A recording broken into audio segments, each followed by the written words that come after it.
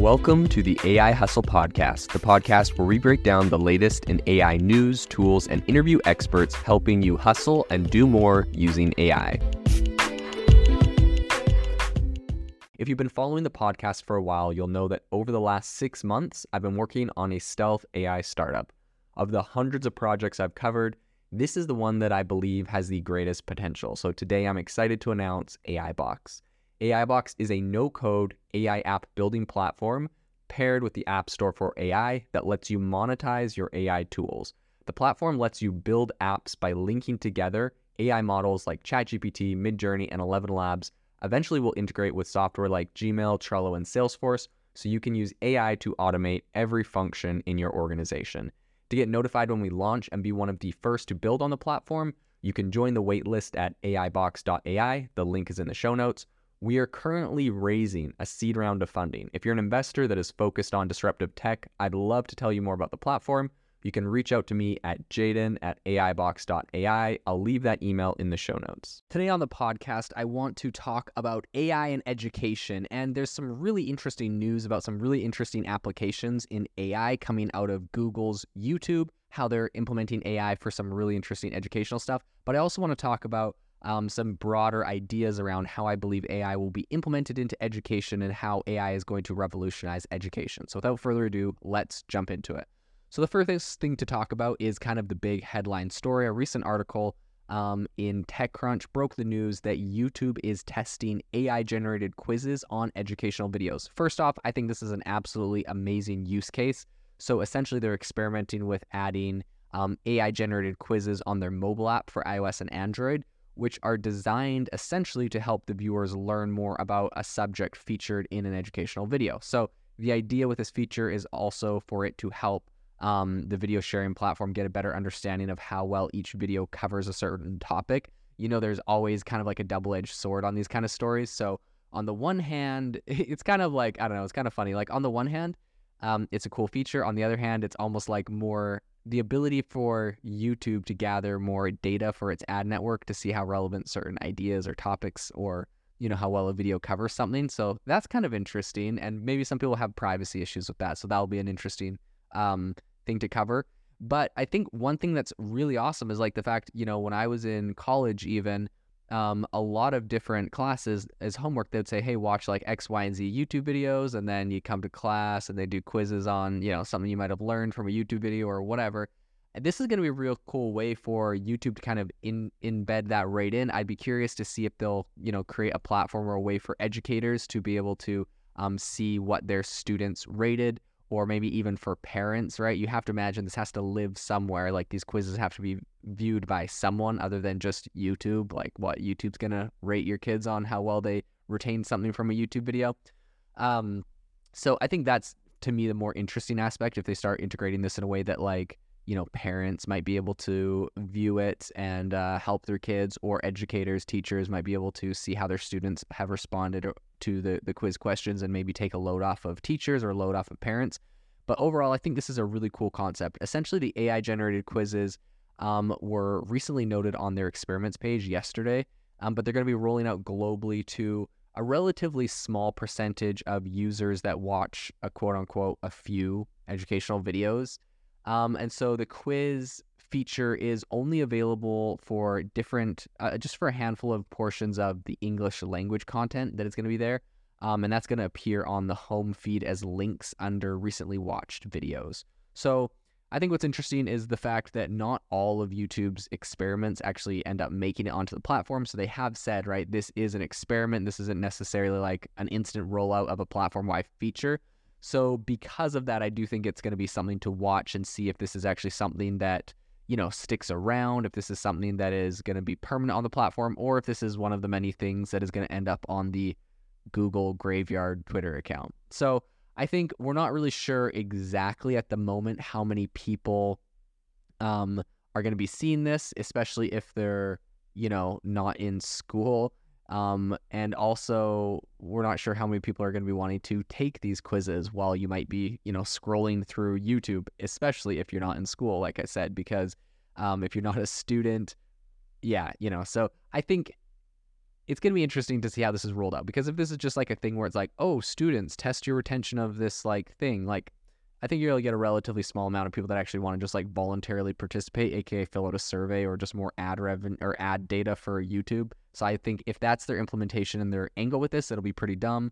If they're able to make this a really useful tool with schools, which there is precedent that they might be moving in that direction. So I do have hope for it. And if that's the case, I think this will be, really powerful, really cool tool. YouTube does, though, have a really long established kind of history as a destination for people to learn things, right? Whether that's, I've learned how to replace parts on a car before and do all sorts of landscaping and cleaning, my roof and different random things. I always go to YouTube for that. And so I think this whole kind of what people call quote unquote edutainment is a whole area on YouTube. You have really big accounts like How to Basic or TED Ed that essentially are popular educational YouTube channels that are, teaching you how to do something or about a specific topic. And like channels like that, I think TED Ed has like over 18 million subscribers. How to Basic has over like 17 million subscribers. So these are really large audiences. These are like a lot of people are very interested in education on YouTube. There's probably like 10,000 really super popular, successful educational channels on YouTube. I don't even know them all. I'm always excited when I find a new one. I watch a lot of random like engineering channels on YouTube where they build cool little robotics or toys. I'll watch that with my son to try to, get him interested in engineering and building things. And so I think this is really definitely a very big space. I think it's this big demographic on YouTube. And so I think in addition, like I mentioned earlier with, when I was in college, a lot of our teachers were using YouTube for homework or for other things, finding a video and having us watch it and then do quizzes on it. I think a lot of teachers go to YouTube to create educational content or to discover like new videos they can share to add extra perspective on a specific topic. And I know from my own experience, I've seen, both cases. When I taught at university, I would often upload content to YouTube, send it out to the students. Sometimes I just keep it as a private video, right? Or sometimes it'd be public. And I would have, students watch that and use that for whatever our next, section or whatever our next topic that we were studying would be. So I think for that, and for people that genuinely want to learn more about a topic, the new quiz feature could be an effective way to gain a little bit of a deeper insight into the material. And there is precedent for, in my opinion, YouTube going in the right direction with this and partnering with educators, because just recently, a little bit earlier this year, YouTube actually partnered with Crash Course, which is a popular YouTube channel. It's got like 1.6 billion views. I think it's got almost 50 million subs. It's run by John and Hank Green.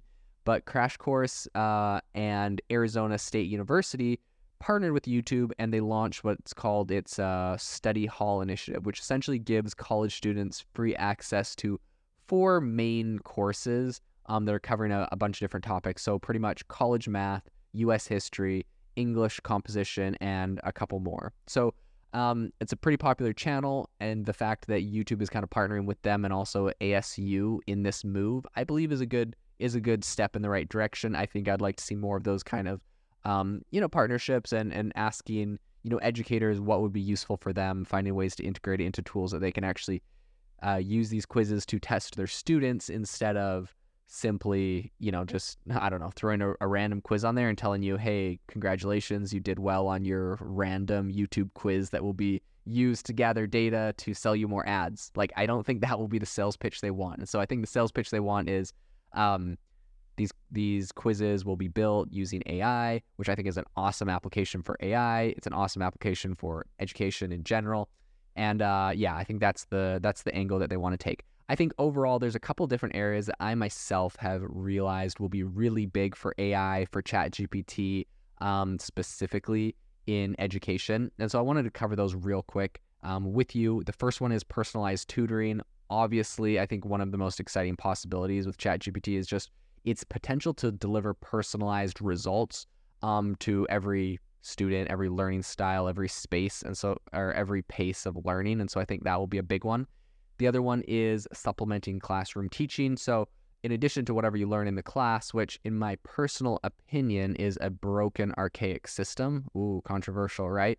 I think that this definitely needs to be supplementary. I think you want a kid to go on ChatGPT and ask a bunch of questions about a topic and learn about it with their own questions, because it walks them through how they process a certain topic or situation, and you want to make sure that everything's covered. But I think ChatGPT could do a really awesome job of doing that, supplemental to the classroom teaching that they get there. The third one is enhancing accessibility. I think that the fact that ChatGPT is obviously always on your phone at any time, you can ask it any question like Google, it's going to have the same impact where people are getting questions very rapidly.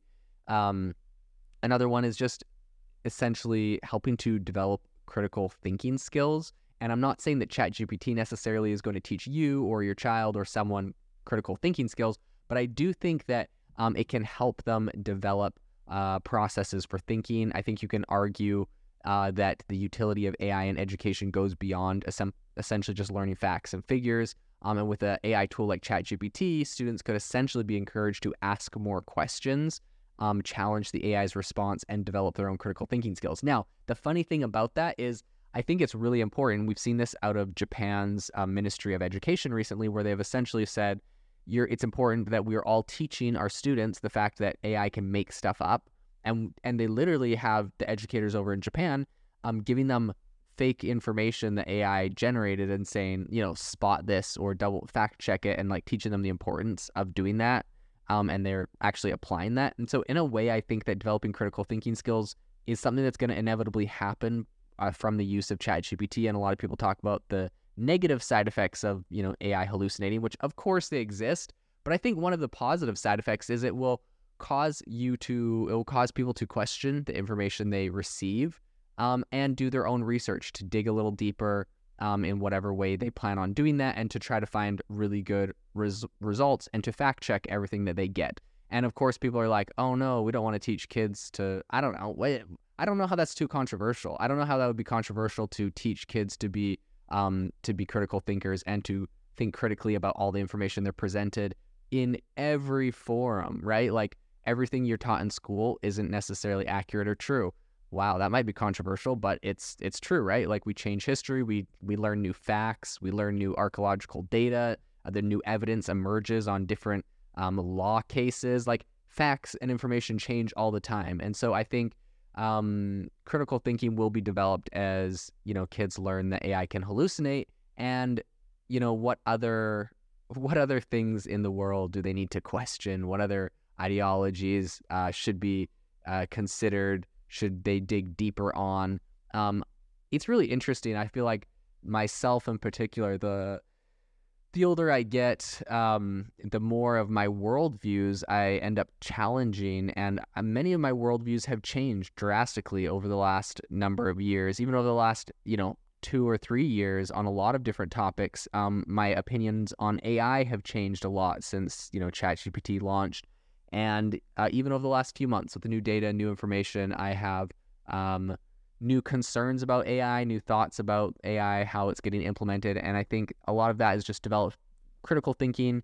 And a lot of that is due to the fact that I think I have done a lot of my own independent fact checking, which I think is super important for people in education and students to learn how to do. So overall, I'm really excited for the implications of AI in education. I see this as being a really big space, so it'll be very interesting to follow this into the future. If you are looking for an innovative and creative community of people using ChatGPT, you need to join our ChatGPT creators community. I'll drop a link in the description to this podcast. We'd love to see you there, where we share tips and tricks of what is working in ChatGPT. It's a lot easier than a podcast, as you can see screenshots, you can share and comment on things that are currently working. So if this sounds interesting to you, check out the link in the comment. We'd love to have you in the community.